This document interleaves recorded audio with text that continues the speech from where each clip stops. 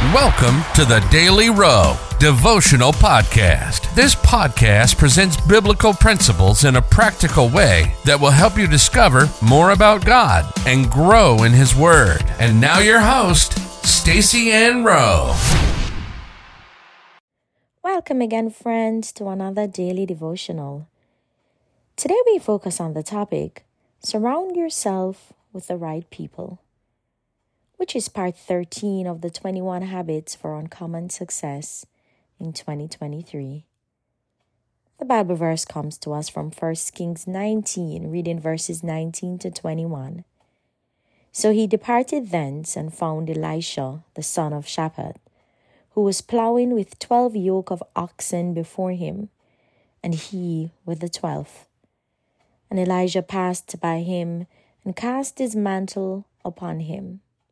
And he left the oxen and ran after Elijah and said, Let me, I pray thee, kiss my father and my mother, and then I will follow thee. Then he arose and went after Elijah and ministered unto him. Proximity matters. Create uncommon success in your field by getting close to someone who has already done what you are looking to do. Most of the notable Bible characters who attained significance did so after they got close to someone who was great in their field. The myriad of examples that exist could not be mere coincidence.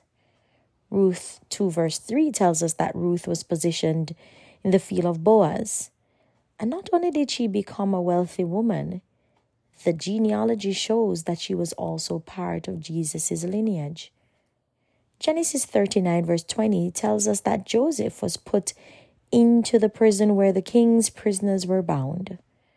It was a setup by God so that Joseph could get close to the king. A few years later, Joseph became governor of Egypt. Elisha did twice the number of miracles that Elijah did. But it should be observed that not only was he anointed in 1 Kings 19 verses 19 to 21, he also got close to Elijah. It is important to be anointed or called, but we must facilitate the development of our calling by getting close to people who are already where we're looking to go. There are several reasons it is beneficial to get close to people who are where we're going. Proximity to great men in your field or environment gives you access to resources, relationships, and opportunities that you would not otherwise have. Nehemiah's passion was to rebuild the walls of Jerusalem. The task was made easier because he was close to the king. Nehemiah 2 verse 8 tells that the king ordered that timber be given him from his forest to make beams for the gates. Secondly, proximity to great men provides an opportunity for the instant impartation of wisdom that will not only help you avoid mistakes, but set you up for where you are going.